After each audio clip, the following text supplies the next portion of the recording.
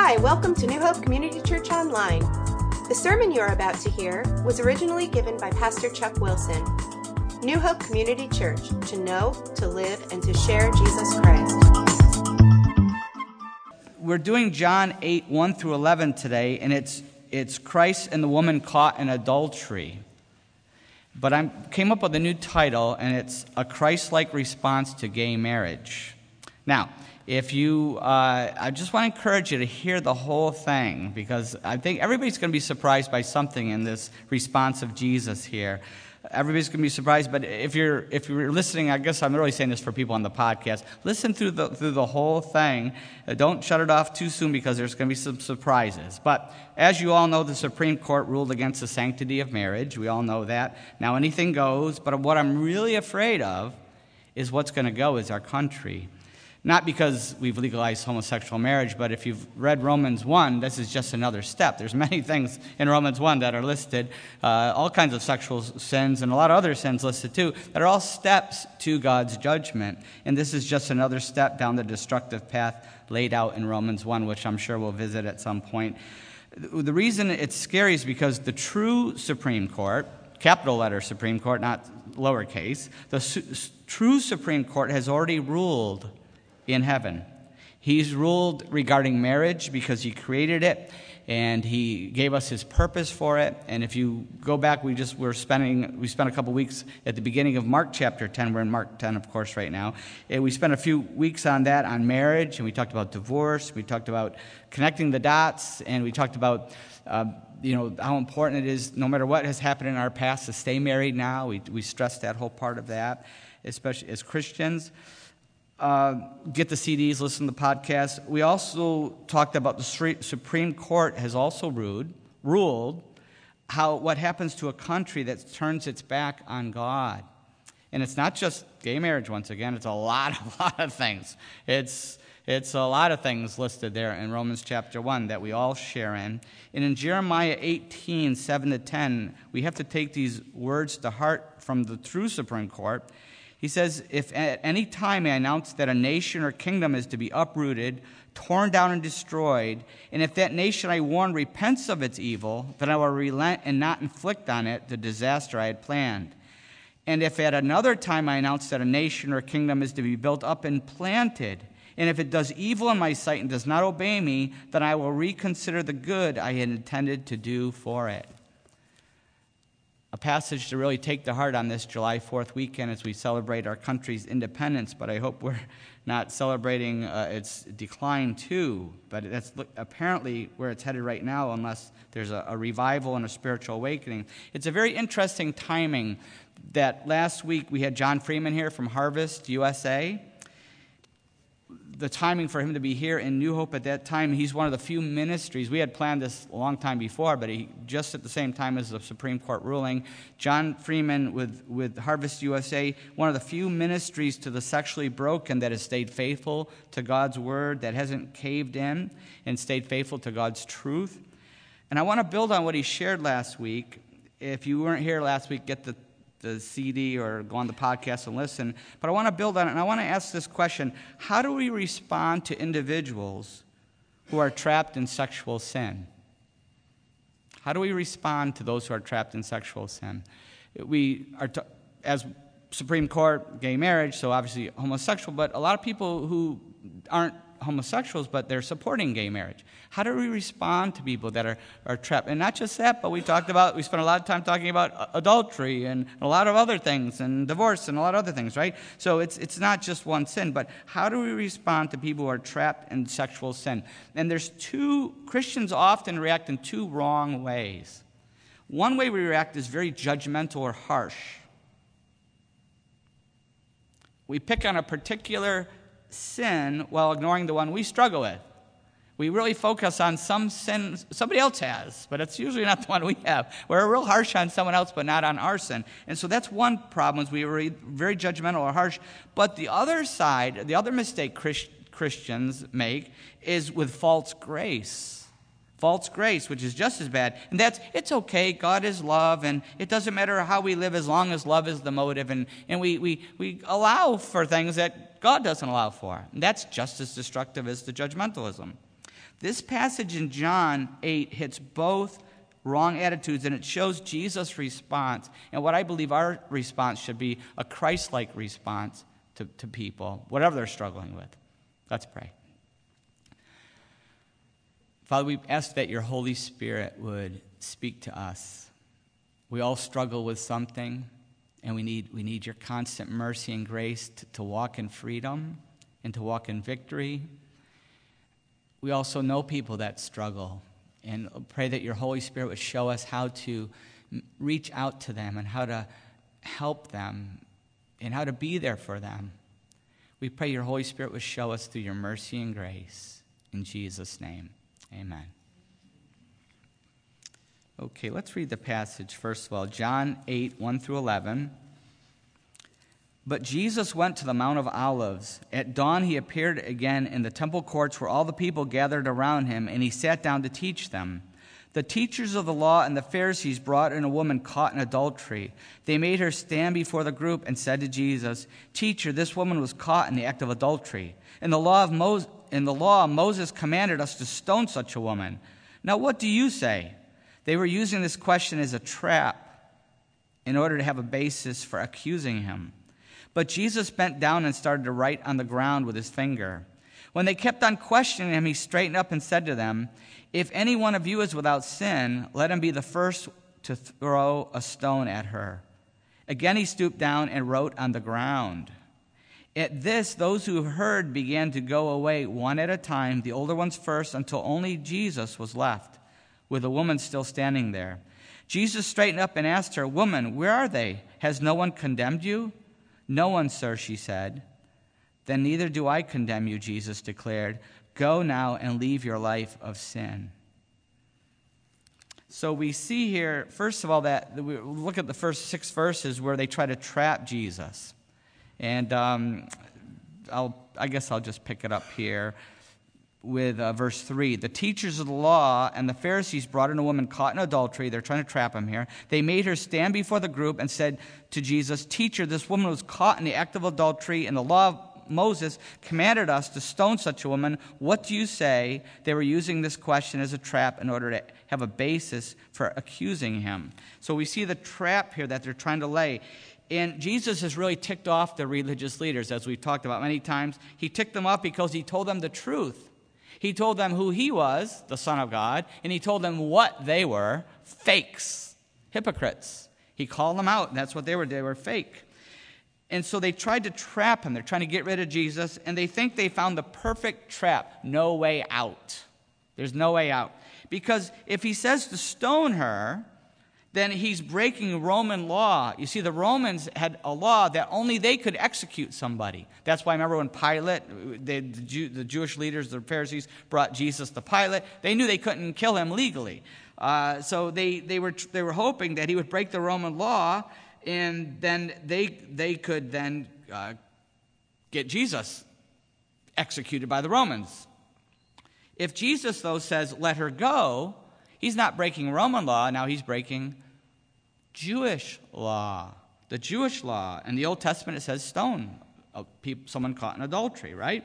And so if he breaks that law, he goes against the Jewish law, they're hoping they can incite the mob to break out and stone Jesus before the Romans can come and rescue Jesus. They were hoping they could spark some kind of a riot and get him killed. And that's what they're hoping to. Remember what happened with Paul? Many times they would stone Paul. It was against the Roman law, but they would do it fast, and sometimes the Romans would come in and save him. Sometimes they wouldn't get there in time. And so that's the picture of what they're trying to do. He's either going to break one, either the Roman law or the Jewish law, and either one can get him killed. So they think they have him trapped. But not so fast, because look what Jesus says here.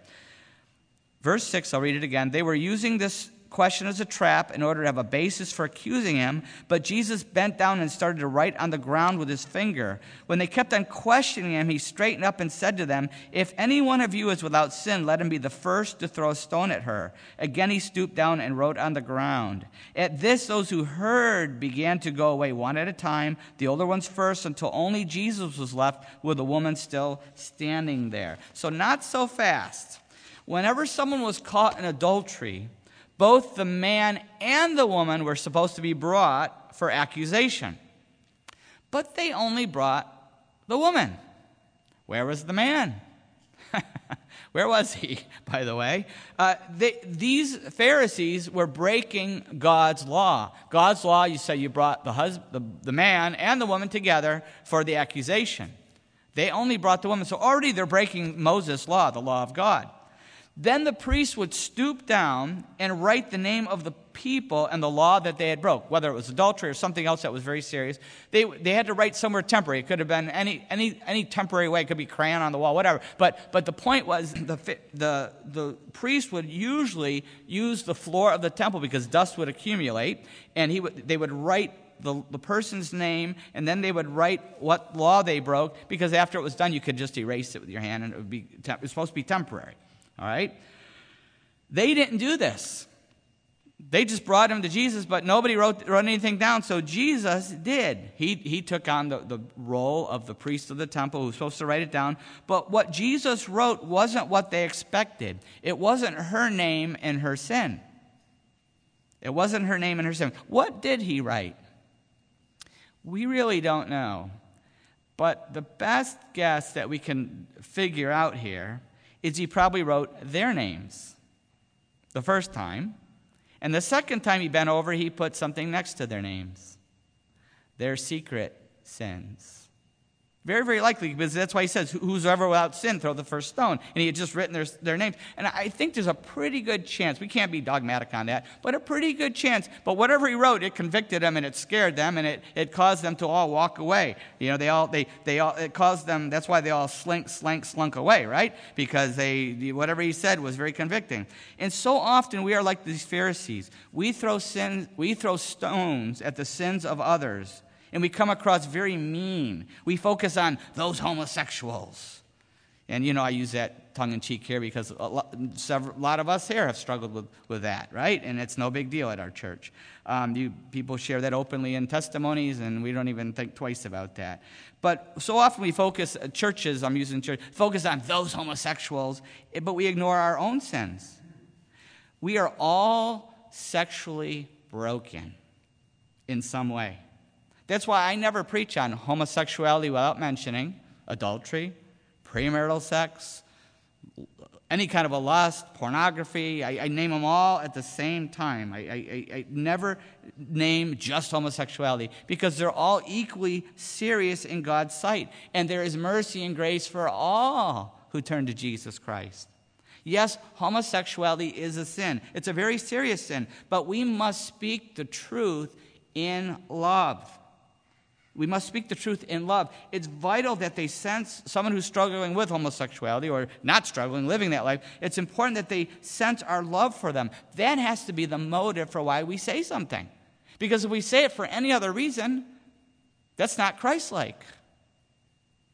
If we say we call out somebody's homosexuality or homosexuality per se, and there's not love behind it, then we have no right to say it. We have to speak the truth in love. In fact, Ephesians 4 is a great passage on this. In Ephesians 4:14-15 it says, "Then we will no longer be infants, tossed back and forth by the waves and blown here and there by every wind of teaching and by the cunning and craftiness of men and their deceitful scheming. Instead, speaking the truth in love, we will in all things grow up into him who is the head, that is Christ." It says, don't be taken in by deceitful scheming, and that's what you get with any sin in our culture. They come up with all kinds of ways to excuse it and spin it and take responsibility off of people and say, well, God didn't really say that. And even so-called pastors will say, yeah, that doesn't really say that in the Bible, that this is wrong or that is wrong. And they do all hermeneutical gymnastic backflips to do it. But we're not supposed to be caught into that. But don't be caught by deceitful. Don't be deceived. Do speak the truth in love.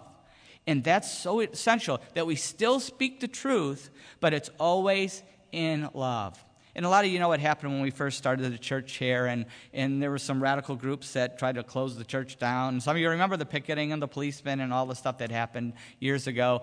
But I remember the turning point. The turning point is as we got to know the people and they got to know us and see that, yeah, we did think homosexuality was wrong and adultery is wrong and everything, any sexual sin outside of a husband-wife marriage wrong. We call that, but they also saw that we weren't judgmental, that we loved them and we cared about them.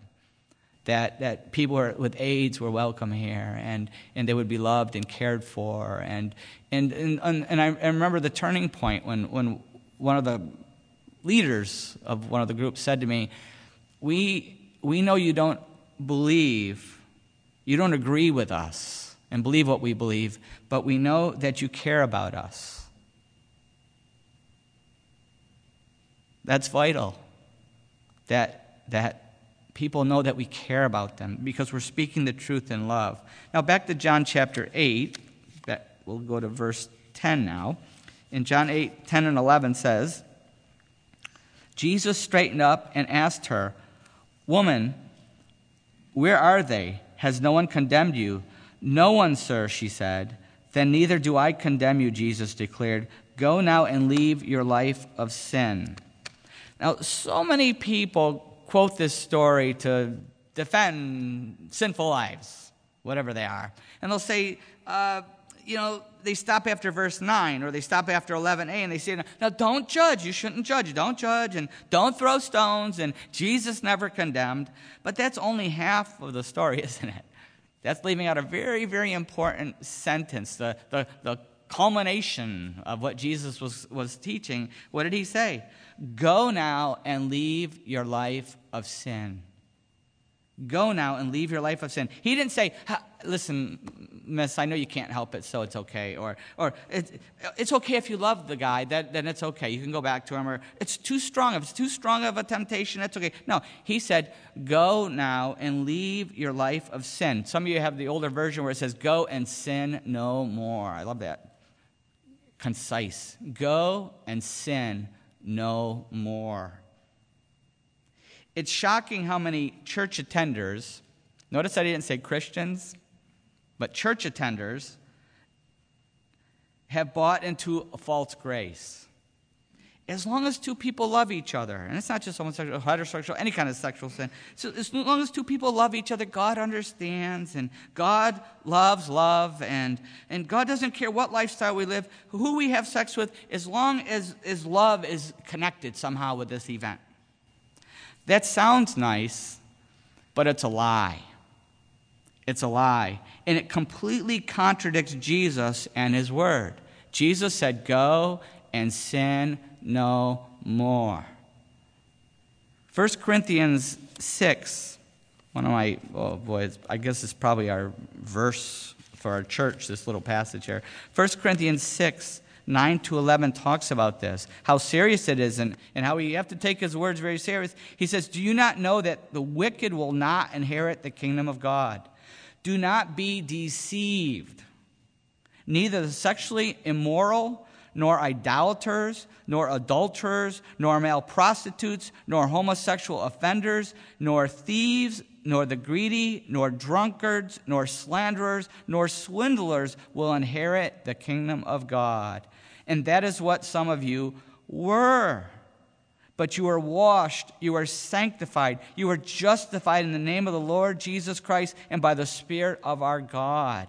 That's what we were. We could all pick something on that list, can't we? And it was a strong temptation for us, but that's what we were. The moment we put our faith in Jesus Christ, we were justified, just as if we never sinned. We were washed. We became a new person in Jesus Christ, and it became what we were. Does that mean we never struggled with temptation again? No, but it means that we depend on God's grace, and we start to live in victory, and we get that progressive holiness going, and God begins to sanctify us. And even though we're positionally sanctified, it's a lifelong process of sanctification, and God begins to renew our mind, and we become new people, and every one of us can pick something off that list. Probably we could add a lot to that list, couldn't we? But we know that's what we were. The moment we put our faith in Jesus Christ, that's what we were. Even if we fall again to it, doesn't matter. We turn and ask for forgiveness and repent and ask God to give us extra grace, and we get help for that from other Christian brothers and sisters, because we know that's not what we are. That's what we were.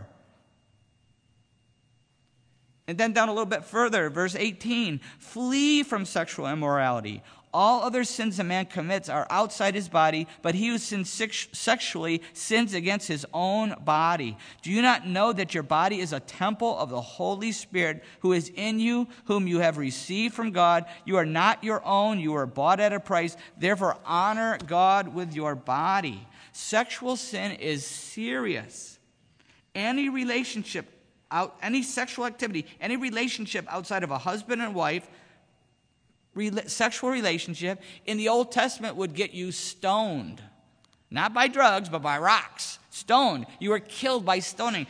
And it's a physical picture. It sounds so harsh, but God gave the people in the law. The law is very serious. In the law, God gave a physical picture of a spiritual reality. And the spiritual reality is that sexual sin is destructive. It's destructive and it has serious consequences. Sex was given to a husband and wife as a powerful force to make them one flesh, to bring them together and form a union of one flesh. It's a powerful force, but when it's aimed somewhere different, when it's aimed outside of a marriage, it destroys spiritually. It destroys emotionally. It destroys mentally. It destroys physically. Many of us have scars from it, don't we? It's destructive, and it has serious consequences. And if we don't repent of it, the consequences are permanent and eternal. That's what the Bible teaches. And we must speak this truth in love. How is God speaking to us? Maybe it's about our own sin. It's not those people out there, but maybe it's our own sin that he's convicting us of. Our sexual sin. Maybe it's lust, pornography, self-sex, premarital sex, adultery, homosexuality. Jesus says to each one of us, go and sin no more. We can't help being tempted. Remember what John Freeman said last week? But we can help being where we can be tempted. We can help cutting off tempting situations, people, places, or things. But we can't help being tempted, but we can choose to turn. We can choose to turn to God for help. Ephesians 4:14-16. Awesome passage. Another one of my favorites. I have so many favorites. The whole Bible. All right, here we go. Verse 14. Therefore, since we have a great high priest who has gone through the heavens, Jesus, the Son of God, let us hold firmly to the faith we profess. For we do not have a high priest who is unable to sympathize with our weaknesses, but have one who has been tempted in every way, just as we are, yet was without sin. Let us then approach the throne of grace with confidence, so that we may receive mercy and find grace to help us in our time of need. Whenever we face that temptation, we right away, the moment it first hits, not after, maybe we've already fallen, whenever it happens, but the ideal is as soon as that temptation first hits, go right to the throne. Or right when we're struggling, go right to the throne. Or after we've fallen, go right to the throne. Don't wait I'll wait for a week till I get myself together. Go right to the throne of grace. Ask for God's mercy. Ask for God's grace. Is right away. We can choose. That's the choice we have. We can always choose our temptation, but we can choose what we do with that temptation and who we turn to. We turn to Jesus Christ, and we go to God's throne and ask for God's mercy and grace. Mercy, forgiveness, grace to help us in our time of need. And often that involves getting help and giving help. That involves getting help. Sometimes we go to the throne, but it's so powerful we need to get help from the body of Christ. In Galatians 6, 1-2 says this, brothers, if someone is caught in a sin, you who are spiritual should restore him gently. But watch yourself, or you also may be tempted. Carry each other's burdens, and in this way you will fulfill the law of Christ. We often need to turn to someone to help carry our burdens, or we often are called to help carry somebody else's burdens, to help somebody else who's struggling. That's what that God has called us to do that. And we need other brothers and sisters in Christ to help us, people who have been through what we've already been through, or we need to help other people that are going through what we've gone through. We have to do that. But we can't help if we're judgmental. People won't approach us. People won't trust us if we come across like we're perfect and judgmental and harsh. Are we legalistic Pharisees, focusing on the fault of other people while blind to our own sins? Or do people sense our brokenness, our humility? Do they see us as safe and approachable? Do they trust us to speak the truth in love? And we should all be like this, shouldn't we? We should all be very, very understanding. Because the woman caught in adultery, this woman's problem is all of our problem. Jesus' dilemma, here in John chapter 8, is the same one he faced with each one of us. With the same problem he faced with the entire human race. How can God be both merciful and just? How can he be just and still be merciful? He created us. He loves us. But we've all sinned. We've rebelled against him. We turned our back on him. We've broken his law, and a penalty must be paid. God is holy. Before God is anything, understand God's main attribute. Before God is anything, God is loving. God is holy. That's number one on the list, his holiness. Holy. And holiness burns against sin. If you read the Bible, you see that his holiness burns against sin. And God is just. If God overlooks sin, then he is no longer just. If a judge doesn't punish a lawbreaker, he's no longer just. He can't be a judge anymore. And God is the ultimate judge, and he's just. That's another attribute. And if he winks at sin, he's no longer just, and the result will be cosmic anarchy. God is just. So we're stuck. We were stuck. We all deserve a stoning. We all deserve to be stoned. We all deserve death physically, spiritually, and eternally. And Satan is standing there accusing God and accusing Jesus and saying, see, you're stuck now, aren't you? There's just like the Pharisees. He's accusing us. You're stuck, aren't you? You have to stone them. The same justice that cast me out of heaven, the same holiness that cast me out of heaven with a third of the angels, is the same justice that demands that you doom them too. The creatures that you made in your image, these creatures that you love so much, they're lost for eternity. But God had a secret plan that caught Satan completely off guard. God's solution is outlined in Romans 3, verse 25. In Romans 3:25 it says, God presented him as a sacrifice of atonement through faith in his blood. He did it to demonstrate his justice because in his forbearance he had left the sins committed beforehand unpunished. He did it to demonstrate his justice at the present time so as to be just and the one who justifies those who have faith in Jesus. He fulfilled the righteous requirements of the law, that sin must be paid for. Justice demands it. And he still allowed for God's mercy. He still allowed for his mercy to be shown and still keep his justice. How? Someone took our place. Someone took our stoning. Jesus took our stoning, our beating, our punishment on the cross. How do we receive that mercy? He did something for us, but how do we receive that? Back up a couple verses here in Romans. How do we receive this mercy? How do we receive this gift of forgiveness, this new life, this relationship with God as our Father? How do we reconnect with God as our Father? We just back up a couple verses in Romans 3 to verse 22. Right before it, he says, this righteousness from God comes through faith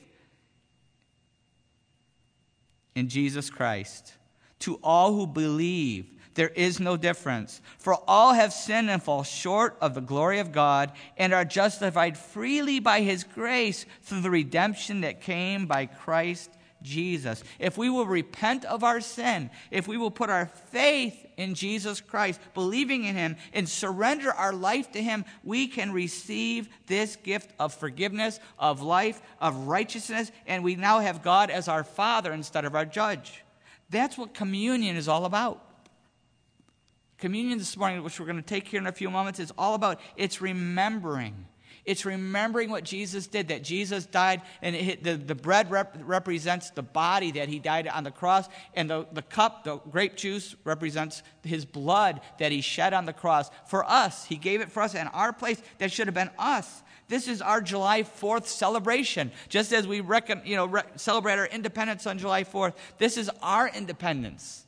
Communion. Every time you see fireworks, remember, that's a reminder of my freedom. Not just as a country. That's small compared to my eternal freedom in Jesus Christ.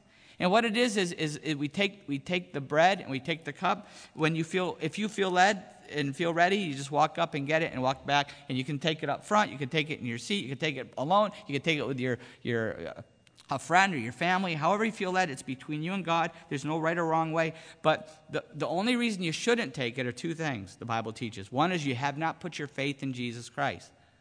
Now, you can fix that this morning. You can pray and put your faith in Christ. The second thing is if there's a sin in our life that we will not surrender. The Bible says don't take the Lord's Supper in an unworthy way. If there's a sin, not that, I notice I didn't say a sin because we all have sin. We all walked in with many of them. But something I won't surrender. I say, God, you can have all this, but not this. I'm hanging on to this one. Then don't take it. Wait. Because you know why? That sin is keeping us from communion, isn't it? That's keeping us from connecting with God on a daily basis. And this is a picture of that. See, we don't just commune with God on once a month. The whole idea is to commune with God every day, all day long. But sin comes between us, and this is all about making it right so that we can commune. And then once again, it's not, I'm going to be perfect, but God, I surrender it. I'm asking you to help me, ask you to forgive me. I need your mercy and grace. I hope that everyone here can take the Lord's Supper. But it's between you and God. We're just going to have some music and a quiet time of prayer, and when you feel led to take it, okay? Let's pray first. How is God speaking to us this morning, this Communion Sunday? Maybe you're here and you've never put your faith in Jesus Christ. But today the Holy Spirit is calling you, drawing you to surrender your life, to repent of your sin, and to put your faith in Jesus Christ. No matter what you walked in with today, you can walk out forgiven with a brand new life. Whatever it was, you could say, that's what I was.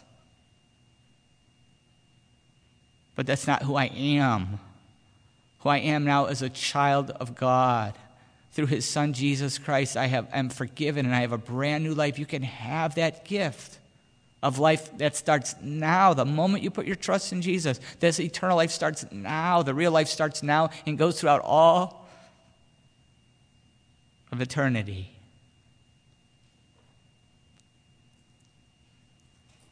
You can give your life to Jesus right now, right where you're sitting. Just pray in your heart to God. God, I repent of my sin. Anything in my life that goes against your word, it goes against your law, I repent of it. I want to turn away from it.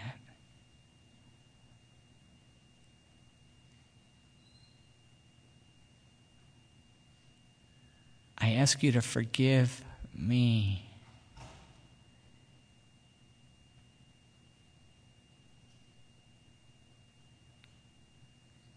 Because I'm putting my faith in Jesus.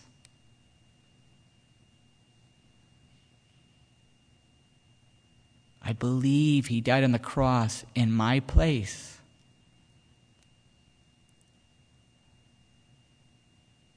He took my stoning. I believe that, and I put my faith in him, my trust, my hope in Jesus.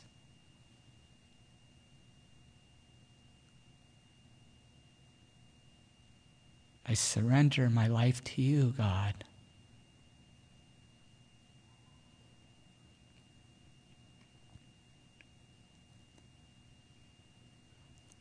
If you've prayed that prayer,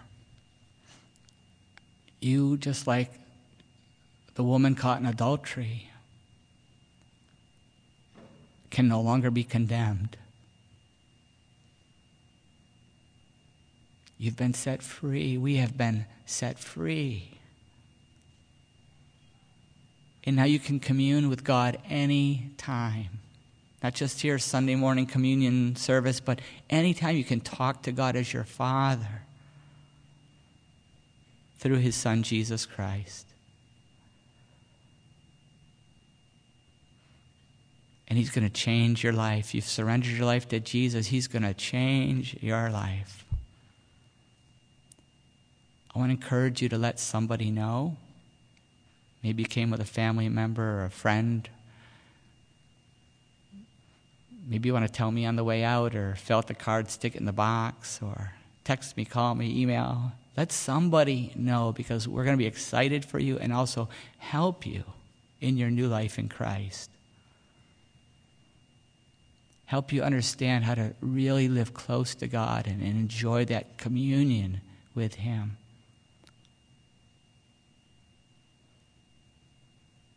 For those of us who are already Christians, how is the Holy Spirit speaking to us?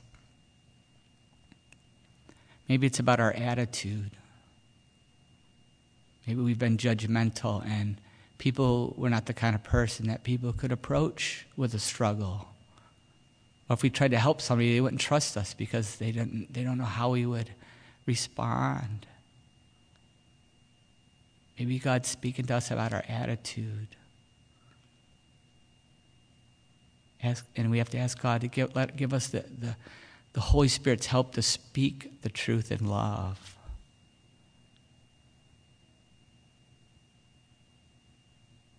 Maybe there's a sin in our life. Well, there is a sin in our life. If we're breathing, there's a sin we're struggling with, right? That we need to go to the throne of grace this morning and ask for mercy and grace.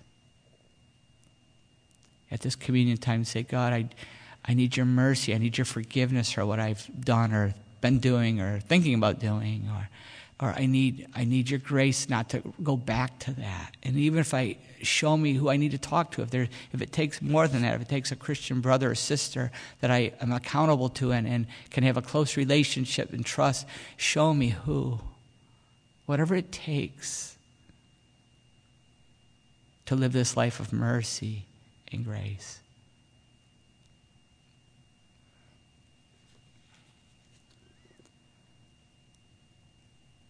Father, we pray that your Holy Spirit would pour out in and through us during this time of communion. That would just be the start of a very, very close relationship with you today, this week, and just a start of something very special. I pray that each of us would know the joy and the peace of that communion with you. In Jesus' name.